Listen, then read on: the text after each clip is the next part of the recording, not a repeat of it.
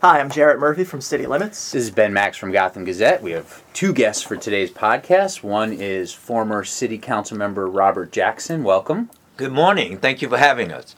And we are also joined by Jessica Ramos, who is a candidate for the State Senate in the 13th District. Welcome. And I should have said, of course, Mr. Jackson is a candidate for State Senate as well. Robert Jackson, not Mr., please. So why don't you, you're both taking on sitting state senators in the Democratic primary, which is set for September. Why don't you give us a little introduction of who you are and why you're running? We'll keep this maybe towards the elevator pitch style, but then we'll get into lots of questions and discussion. But Jessica, why don't you start us off? Who are you? Why are you running? Yeah, sure. So my name is Jessica Ramos. I'm running for State Senate. Really because of the Queens that I was born in, the Queens that I'm raising two sons in, the Queens I love isn't being represented in the State Senate. And I say that because we're living at a critical juncture, right? We have a bigot in the White House, and the only real way that we can fend off any attacks against our neighbors, against our pocketbooks, against our schools and our environment is if we have a strong and stable state government. And that can't happen unless we have a Democratic majority in the State Senate. And unfortunately, my state senator has made a very grave mistake in voting for a Republican majority. My neighbors and I elected a true Democrat, and so this ended up being a very personal decision for me as a former city employee. I understood the limitations of city government. You know, just how much of a role does Albany play in our daily lives? And as a mother, you know, with two kids in public schools, PS 69 in Jackson Heights, shout out. That school is owed $1.8 million in school funding. If you add up, all of the schools in my district, I think it's around $45 million. I'm a strap hanger. I'm tired of getting stuck on the subway. And I'm also a renter. I'm part of that professional class of young people who are drowning in student loans. And so every dollar that should have been going to my husband and I saving to buy an apartment has really has ended up paying for our student loans, and we're still preferential renters. I don't know if all of your listeners know what that means, but it means I pay rent at a rent-stabilized rate, but every time my lease is up, which happened last week, my landlord has the opportunity to raise it to market rate. He luckily didn't. It would have been a difference of about $700, which, quite frankly, is enough to displace my family from Jackson Heights. And that's really who I'm fighting for. I'm fighting for those workers who are stuck on the subway. I'm fighting for working families like mine who are on the verge of getting displaced every time their lease is up. And I'm fighting for my kids, because no one messes with my kids. And so before, Robert, you jump in, so Jessica, we should say you're challenging State Senator Jose Peralta, who's a member of the Independent Democratic Conference, which has a power sharing agreement with Republicans, as you alluded to in the State Senate. And Robert.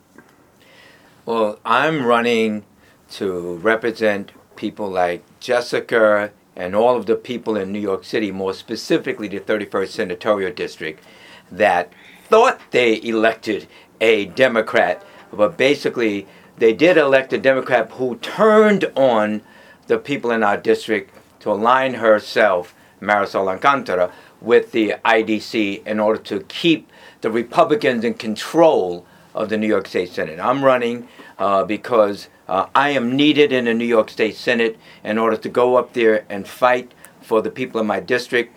If you look at my history overall, as you know, I was on the school board. We filed a lawsuit against the city of New York for underfunding our schools. And Jessica mentioned about her school in her district, but it's like $4.3 billion for New York State. Of that, about $2 billion for New York City. And that's what the fight is about. The fight is about making sure that we have true Democrats, not turncoat, not rogue Democrats, going up there fighting for the people to represent. And so when you look at my history overall, as far as education, as far as, in the city council, as a co-chair of the Black Latino and Asian Caucus, fighting for small businesses, fighting for LGBT, fighting for, minority and women-owned businesses, I don't mind standing up myself and fighting the system, because sometimes that's what you have to do. And you cannot be afraid to do that. And so that's what I'm fighting for. And when you look at the district, 31st Senatorial District, the depth of it is very, very diverse. It goes from Greenwich Village, 26th Street and 9th Avenue, all the way uptown to West Side, to Marble Hill, Inwood, Washington Heights. It's 13 miles long. It's a very gerrymandered district. And what we need is, we don't need a person that's going up there and then meeting with the Republicans and coming down to the district and thinking that everything is okay, in essence playing a shell game on the people that we represent. And so that's why I'm there and fighting for that.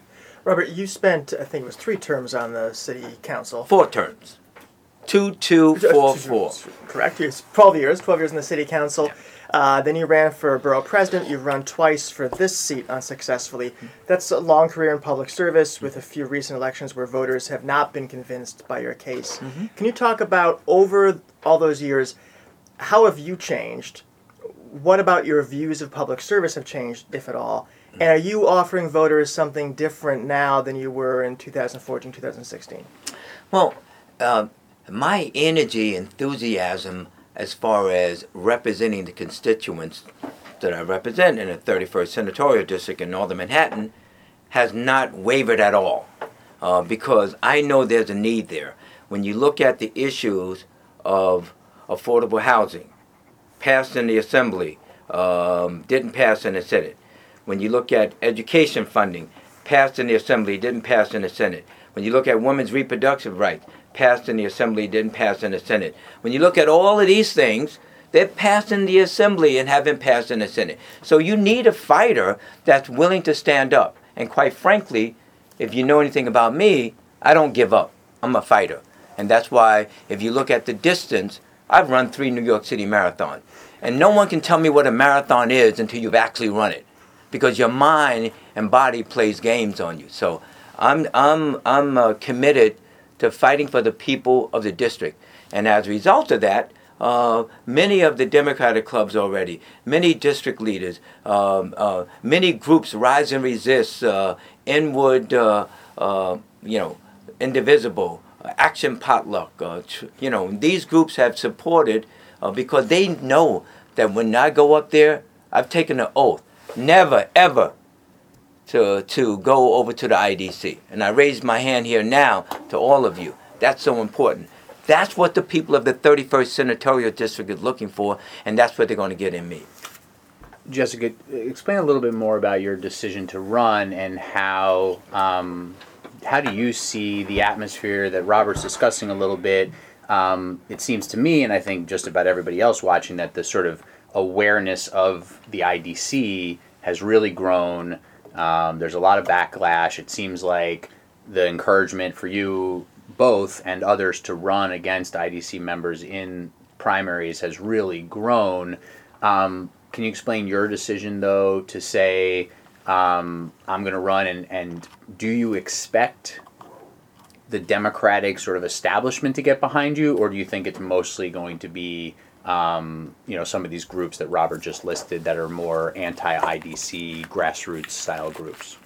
So I think when Trump was first elected, people really started to look at how our state government could ensure that progressive measures were being passed. And Robert alluded to a couple before. Not many people know that the reproductive justice law that's on the books here in New York State is actually older than Roe v. Wade. We're still fighting for single payer. We've seen Obamacare under attack severely, and many other measures. And I think people start to question, well, don't I live in a blue state? Don't I live in a progressive state? And when you start doing a very basic Google search, you see and you understand why it is that these laws don't pass. We've had a Republican majority since LBJ was president, with the exception of those 2 years, although a lot of those Democrats who were in power then aren't there anymore, Some thankfully. are in jail, yeah. And so what we're looking to do is elect real Democrats. And we say that because, you often hear the Trump Democrats say that they are Democrats. But we know that it's much more than checking off that Democrat box on your voter registration card. Being a Democrat is having a certain value set. It's standing up for the little guy. It's standing up for the workers, for our kids, for our seniors. And that's why I'm so proud to count on the endorsement of the Working Families Party. And I have the endorsement of the Himalayan Democratic Club, which is a very, it's a growing community in my district, not only in terms of residents, but a lot of small business owners as well. I have support from several unions, including UFCW Local 1500 and the social service workers. And I've also received support from the Metallic Lathers, Local 46. And these are folks who also know my work, right? I spent nearly 10 years working in the labor movement, doing that before I actually got to City Hall, fighting on immigrant issues and fighting for making sure that real estate developments were union from shovel to broom, making sure that those real estate developments were ones that actually work for the communities where they were being built. And that's the skill set that I'm looking at to bring to our state Senate, hoping that, in actually building a relationship amongst colleagues, we get a lot of stuff done, because ultimately that is one of the issues. How, if they come back, and I'm not going to operate in hypotheticals, but if they were to come back, how do you trust them not to betray us again?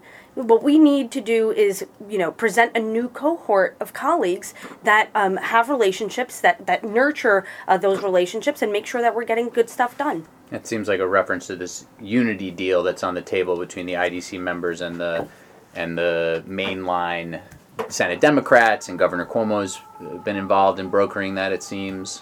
Yeah, I'm curious, how do you evaluate the governor's role in the IDC? Do you blame him for its formation? How do you think he's handled its existence?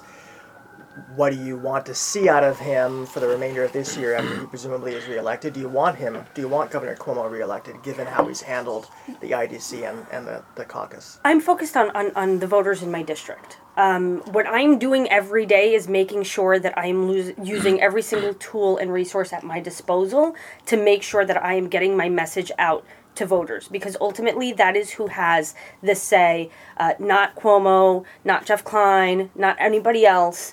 It's my voters who decide who our representative is to the state Senate. So that to an extent plays a sort of insider baseball environment to all of this, and I understand the importance for you guys to cover that, but it's just really hasn't been my focus. The voters are who ultimately decides, and not the governor and not anybody else. Do you think Cuomo should be reelected? I have not decided who I'm going to vote for. Robert, thoughts on the governor? Well, I am glad that the governor is attempting to play a role in bringing the forces together, because the terminology in unity there is strength. And in fact, I hope that this agreement works, because it will benefit the people not only of my district and Jessica's district, but the people of New York City, more specifically, and New York State. I'm talking about people that have been struggling and in need, and all of the issues that have been passed by the Assembly and not passed by the Senate. So I'm hoping that happens. But that deal, in my opinion, is a deal that is not even made up of popsicle sticks, but made up of toothpicks. That's how fragile it is. Because when you look back at 4 years ago, there was a deal on the table. And what happened to that deal? It collapsed. So I'm hoping so on behalf of the people that I represent. But no deal includes me. I'm not part of that deal, because I'm needed in the state Senate because of what we have right now. We have someone that basically has turned their back on the people of the district and keeping the Republicans in control of the New York State Senate. And that we don't need. We need clear unity. We need Andrea Stewart Cousins as the Democratic a majority leader. It will be the first woman, the first person of color, and I'm looking forward to that. So if this deal were to work out, perhaps one scenario is there's the 2 April special elections for the state Senate. Let's say Democrats win those seats. Knock on wood. There's a reunification of all the Democrats that has a lot of moving parts, Simca Felder, you know, and the IDC. So let's just say, though, that everybody elected with a Democrat next to their name comes together in April and May, pushes some legislation that you've alluded to or actually mentioned here in the legislative session that ends in June. Do you drop your bids? Are you in this to primary day 100%? Ben, my neighbors are really smart people. My neighbors understand, first and foremost, that when you run for office, when you're elected under a certain circumstance or as a Democrat, they expect you to behave as one. So this ambivalence of going back and forth. He supports the DREAM Act. He's the prime sponsor of the DREAM Act, but then he undermines the entire process by voting for a Republican majority. I mean, these are things that actually greatly affect the daily lives in our neighborhood, and I'm sure in Roberts as well. Ultimately, I think people will realize that that's not a gamble that we should take, that what we need is a stable government, that they should know that their leader is steadfast, and that their leader will continuously support what the Democratic agenda is, or push for a Democratic agenda that is progressive and reflects the needs of the district. So I take that as a yes, you're in this, no matter what, to primary day. That's a very long yes. Okay. Well, I'm not a quitter. And I'm in it because the people of the district, if you walk the district, the 31st Senatorial District, and I've run the entire distance, people are saying they support me running against Marisol. They know her record. Her record is one of eating crumbs off the Republicans' plate. Her record is as the chair of the Labor Committee for 1 year, not even holding a hearing on the farm workers bill. Basically, farm workers, as you know, they work 7 days a week. They don't get a day off. They don't get paid overtime. They cannot join a union. And so the editorials and articles about that forced her as the chair of the Labor Committee in order to hold a hearing on that, and it voted out. But we know that's a sham, that basically is going to go to the Agricultural Committee and it's going to be dropped. It's not going to happen. The farm lobby is so powerful that John Flanagan, the majority leader, will never let that out of the state Senate. So, let's stop playing games. We know who we have, and they know that in me, what they're going to get. That's for sure. And I think that when you look at games that they play, for example, when Kevin Parker of Brooklyn was trying to tag on the education funding bill for the children of New York State, they knew he was going to do that. And they made sure that they were absent from a vote. Instead of voting yes with them for the children of New York State, they absent themselves, okay, because they did not want to have a no vote where people can actually see they voted against the children of New York State. That's the type of underhanded, conniving, misleading actions that they take. And people know with me, the one thing that I'm going to do is I'm going to stand up. My record stands up already. That's exactly what they did with, just a resolution to commemorate Roe v. Wade. It didn't pass. They're not, it's not a law. It's just commemorating the 45th anniversary of Roe v. Wade, and they didn't show up to vote for it. So how are we supposed to, trust that they're going to fight to codify it? Tony Avella, with the coal tax, he leads that committee. He's the sponsor of that bill, and yet, so he actually would have had a role in getting it out of committee to a vote, and he didn't. He refused. Why? Are they progressive? Just because, they played the game of helping to pass paid family leave and the minimum wage, increase, even though it was tiered and it's only going to get out of state, outside of the city by the end of this year. I mean, that's a role of inside politics that shouldn't be. We shouldn't be counting on them to become these mavericks, to just decide what's the most convenient thing of the day for them to do, because the most convenient thing for them to do every single day is to fight for progressive people and to make sure that we are working under Andrea Stewart-Cousins. So to stay in to primary day and perhaps beyond will take tenacity and also money. And you often hear in the city and elsewhere about people, candidates, and who they will and won't take money from. Donations over a certain size, money from, now we're hearing about gun manufacturers, obviously the NRA, questions about taking money from developers.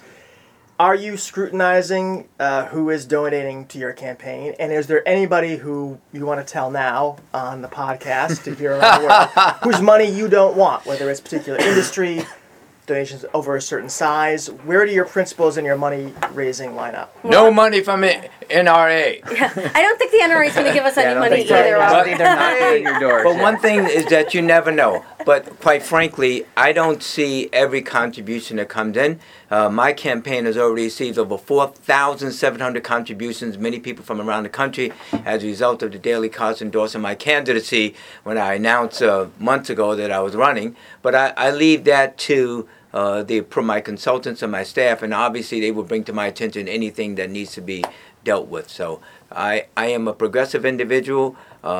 Most of the people, when you look at my January filing, the average filing was about $22. Quite frankly, the real estate companies are not going to write 7,000 checks for me, $7,000 checks. And even if they did, if you look at my record standing up for the people that I represent, as Jessica indicated, she lives in a rent-stabilized apartment. She's preferential rent. I live in a rent-stabilized apartment myself. I've been in an apartment my entire life. I wish that I owned, but I don't, because my emphasis was on education. And when you look at my 3 girls, that's where my wife and I, we spent our resources to ensure that our kids got a good education. And that's why one right now is an MD, another one's a math specialist, and another one's a dancer. But if that's where the money should be spent to make sure our children get a good education, absolutely. But the answer is that I plan on taking the majority, all of my money from the constituents that write checks for 5, 10, 20, 100, 500, 1,000. I don't get too many $7,000 checks. Let me just say that. Jessica, would you take money from developers?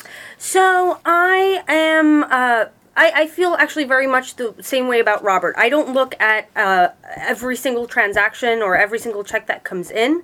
Our fundraising strategy has really been focused on our constituents, or the voters, my neighbors. In fact, in the last filing, more than half of our contributions came from people who vote in our district.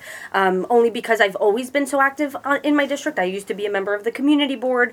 I'm on the board of the Jackson Heights Beautification Group. I'm on the board of FarmSpot, which is our local community-supported agriculture program. And so our fundraising strategy, which we like to call No Living Room Left Behind, has really focused on going from building to building, from apartment to apartment, talking to people. And other than that, my contributions so far have really come from unions and from other progressives from around the city and very few around the country. But, I think like Robert, the most significant ones are often, I've gotten a couple of $3 contributions from older women, senior Latinas in my district who really believe in our message, who really believe in me as a candidate, and that's a great, a very significant contribution from them.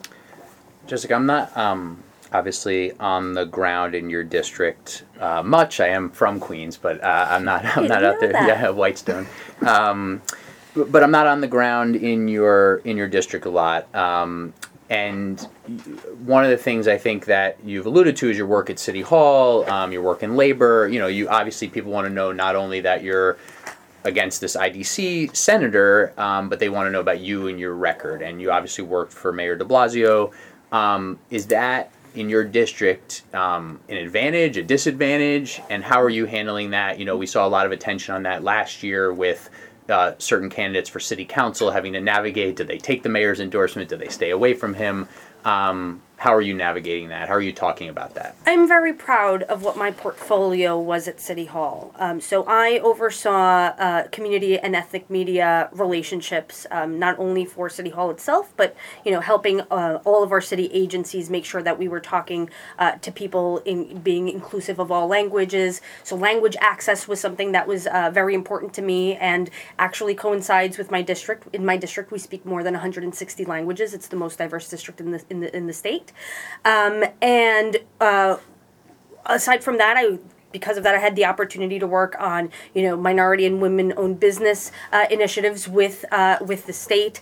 I was able to work on pre-K, the pre-K expansion with Deputy Mayor Bury. Both of which benefited both of my boys, so I got to see firsthand actually how great that program really was. It was especially helpful in our district, particularly in Corona, where people tend to be less affluent and really needed a safe place to send their children to, a place where it's play-based learning. And I got to work on the First Lady's mental health roadmap, Thrive NYC. Those are the issues that I worked on when I was at City Hall, and I between that and my experience in the labor movement, I've really touched on many different policy issues from a working person's perspective, from an immigrant's perspective, and that's how I look at legislation too. One of the things that I'm going to be talking about more is small businesses. Small businesses here in New York City, I think it's 46% are owned by immigrants, and that percentage is much higher in my district. And we're starting to see that as the work economy is changing, more people are ordering from Amazon and other online places. There are places like restaurants and bars and places of entertainment that can't be ordered online. So we have to make sure that in order to protect our economic corridors, that for example, when there are complaints made about businesses, but there are no violations that have been found, that those small businesses' records remain clean so that they can keep renewing the licenses they need to survive. If I may, I heard you on all that. Do you want the mayor's support in this primary, and do you want him to come campaign for you? I mean, is that something you would welcome? So I'm working on a broad coalition of support. I mean, I even had the people for Bernie Sanders, endorse me for this race as well. I am looking for, Democrats of all stripes that understand what being a real Democrat is to come on board. My former boss knows me very well on a personal basis, and so I think that he would be able to speak to my work ethic very well. Part of running for office is really a job interview. Just that you get, your boss becomes, thousands and tens of thousands of people. And I think the more that people understand what it is to work with me and for me to work for them, the more effectively our message will get out to voters. Robert, one of the questions that your opponent has raised about you is your environmental record over recent years. One of your affiliations has been with the Restaurant Alliance. You've been an outspoken opponent of some of the de Blasio administration's efforts to regulate polystyrene foam, otherwise known as styrofoam. Some folks see that as not having been particularly attuned to environmental concerns in the city, environmental justice. What's your reaction to that? Why are you fighting against a foam prohibition? Well, if you look at my record in the city council, I was the one that sponsored the anti-fracking bill. I'm the one who fought for getting rid of PCBs in the schools. And in fact, under Mayor Bloomberg, they said 10 years, and I said, absolutely no way. 10 years is way too long. And I said to those on the other side, meaning the mayor's office, if you believe 10 years is okay, let your children sit in there for 10 years. We're not willing to do that. And obviously, the U.S. EPA agreed with us that 10 years was way too long. Okay, so when you look at also recycling, I was in favor of recycling. When you look at recycling, the first ever recycling in NYCHA, New York City Housing Authority, was in the grant houses. And that was an initiative that myself and the leaders of grant houses put forward, where they were recycling. No other NYCHA development recycles. When you look at foam, and polystyrene, number 6. We want to recycle all of that and take it out of the landfill totally. And right now, all of that is going into the landfill. And so when you take it out of the landfill, okay, so it doesn't go in there, and then you recycle into products that you can use, that's a good thing. And so that's what it's about. It's about 100% recycling of all of that. Would save consumers, it would save small businesses millions of dollars, and the city would save tens of millions of dollars to recycle all of that. I think that's a good thing. Quick question about Yeah. the some of the, for lack of a better word, identity aspects of the race you're in. You're Okay. a man of mixed Black and Asian heritage. Right. You're running against a Latina, a woman in a year when we're concerned about female representation in government, a person who's Latino in a district that has many Latinos.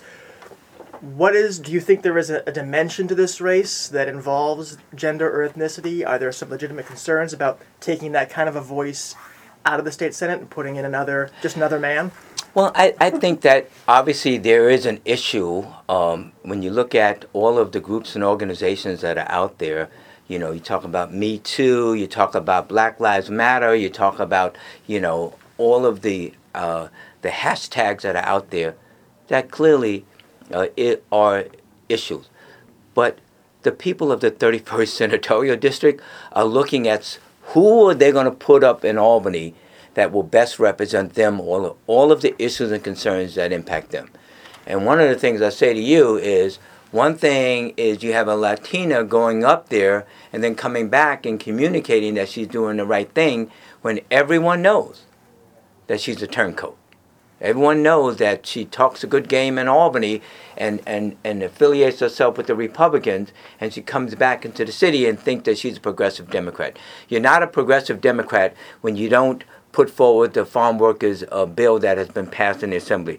You're not a good Democrat when you don't push the rent laws being governed by New York City and not New York State. You're not a progressive Democrat when you don't pass the New York Health Care Act. You're not a good Democrat when you don't fight, for women's reproductive rights. All of these things in LGBT. You're not a good Democrat, a progressive Democrat, if you're not standing up to them. And people know that that's what they're going to get with me. And so when the bottom line is, they want a representative. It doesn't matter if you're black, white, yellow, green, or blue, whether you're rich or you're poor, you're male, female, or transgender. They want a fighter that's going to fight for them in order to bring the changes that will make their lives better. And that's what they get with me. We're in our last few minutes here with state Senate candidates Jessica Ramos and Robert Jackson, who are trying in their respective state Senate primaries to unseat members of the Independent Democratic Conference of the State Senate in the September primary. One thing, and we'll let IDC members and the candidates you're opposing, speak for themselves, and we'll invite them on, certainly. And, we asked you, there are other people trying to unseat IDC members, but we asked the two of you to join us today. But just one of the things that the IDC and its members, two things that they actually highlight about the power sharing agreement they've reached with Senate Republicans are, one, they've been able to bring a lot of resources, financial resources, back to their districts. They've been able to bring a lot of blood money, a lot of sort of pork dollars back as part of this deal. And two, and Jessica, I think you hit on this a little bit, they say they've been able to influence the budget and legislative outcomes to pass some progressive measures each year that watered down that wouldn't otherwise be passed. So other than the hissing and booing during my question, are there other responses that you have to both lots of money being brought back to IDC districts and crumbs, and the fact that they've been able to, they say they've been able to really influence the outcomes when otherwise they wouldn't be as progressive? Yeah, so Congressman Joe Crowley himself called, this discretionary funding and this doling out of checks blood money, because really it's, payment that they are receiving in exchange for supporting that Republican majority. And, lest we forget that discretionary funding is actually our own very our very own taxpayer dollars. And the reality of the matter is that, no matter how much money they're doling out to schools and CBOs, and it's very needed, right? We've talked about, how much more funding our schools need. It's really a drop in the bucket. That's right. In comparison to, the good that we could bring and the good that we could deliver if we were actually fixing what's wrong with the system. And I would just add that I would love to have the opportunity to go to Albany to make sure that we're figuring out how that discretionary funding is distributed equitably, just like the city council does today. It's a practice of the past. It shouldn't matter who is in the majority. Every single district that has New Yorkers that pay taxes should be receiving the same amount of funding. Anything to add on that? Well, I said earlier that, they're eating crumbs off the Republican plates. That's what Mike Gianaris, who is a deputy in the Democratic conference, has said, and I totally agree with him. And Jessica said it right. The CBOs in our district, they need funding in order to deal with the issues and concerns where people are being evicted, and displaced, and domestic violence, all of the issues that impact poorer districts. And so they definitely want the funding, whether or not it's from the IDC or from anyone else. They need the funding. But in reality, they know and we know that that's just a drop in the bucket overall. And I say to you that when the Democrats come into place, it's about, as Jessica said, sharing the wealth to everyone. But that's just one as far as discretionary. The bigger picture is all the legislative stuff that needs to be done. That's where our people are going to, benefit from. So with that and some little discretionary funding, that we'll be in a much better place with a Democratic-led majority. So final question is about probably the most important impact of the state on the city, which is education funding. You both referenced that. Robert, I know you're kind of an icon in that fight. You're now living it with your two young children. The idea that the state owes the city money is taken as a given, but it's starting to feel a little bit like arguing about whether we should stop making it dark at night. I mean, candidates keep coming forward, progressive candidates say, railing against that inequality, saying we've got to fight it, but it doesn't change. And I'm wondering if it's honest to talk to voters about whether that is even possible to change at this point, or whether we're just railing against something that is a convenient sort of stalking horse. It's possible, because Jessica said it. When you break it down to individual schools, then the parents of that school could see that this school is missing X amount, $2 million or $3 million. When you look at the district, so AQE, the Alliance for Quality Education, put out a roadmap of every school and how much each school is missing as a result of the Fair Student Funding formula. And so that's the struggle that you can identify at the local level. And Joanna Garcia, who is an education advocate, she's the president of the CEC District 6, we put it out there on a continuous basis. And here's the bottom line.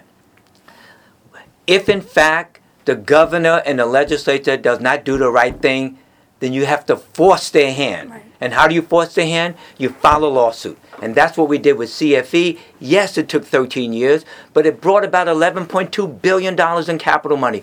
And Eliot Spitzer, I don't care what people say about him, what he said to me, he said, RJ, when I become the governor, I will finally settle the CFE case. And he did. $5.5 billion in expense money, 3.3 from the state and 2.2 from the city under Mayor Bloomberg. And that's the bottom line is. But when the state was in financial trouble, yes, they stretched it out. But when they came back in the black, give us some money for our kids.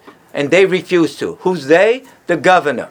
Okay, and as a result of that, Michael Rebell, the same attorney that led the CFE case, he filed another lawsuit in February 2014, going after that $4.3 billion for our children. The best thing that we can do for our children is give them a good quality education so they can be the engineers, the doctors, the lawyers, the social workers, police officers, firefighters, whatever they want to be. That's what it's about. Right, Jessica? Last word. Can the state afford to make the city whole? The state can very much afford applying the foundation aid formula that was dictated by that judgment. There are other budget lines that I think we don't look at often enough. And for example, not a lot of people know that when you gamble here in New York State and you lose your money, you can actually write that off of your taxes. And in 2015, those tax deductions amounted to nearly $900 million.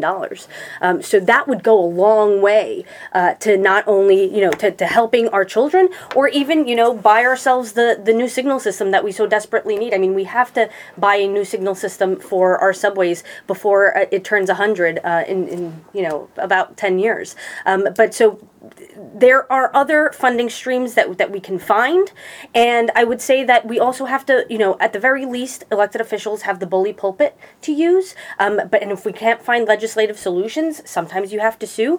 But we are, I think, game to do whatever it is that we need to do in order to make sure that the foundation aid formula that was set forth in that decision is actually applied, and that our kids get the justice they deserve. Well, Jessica Ramos and Robert Jackson, candidates for the State Senate, thank you so much for joining us. Well, thank you for having us. Thank you for having me.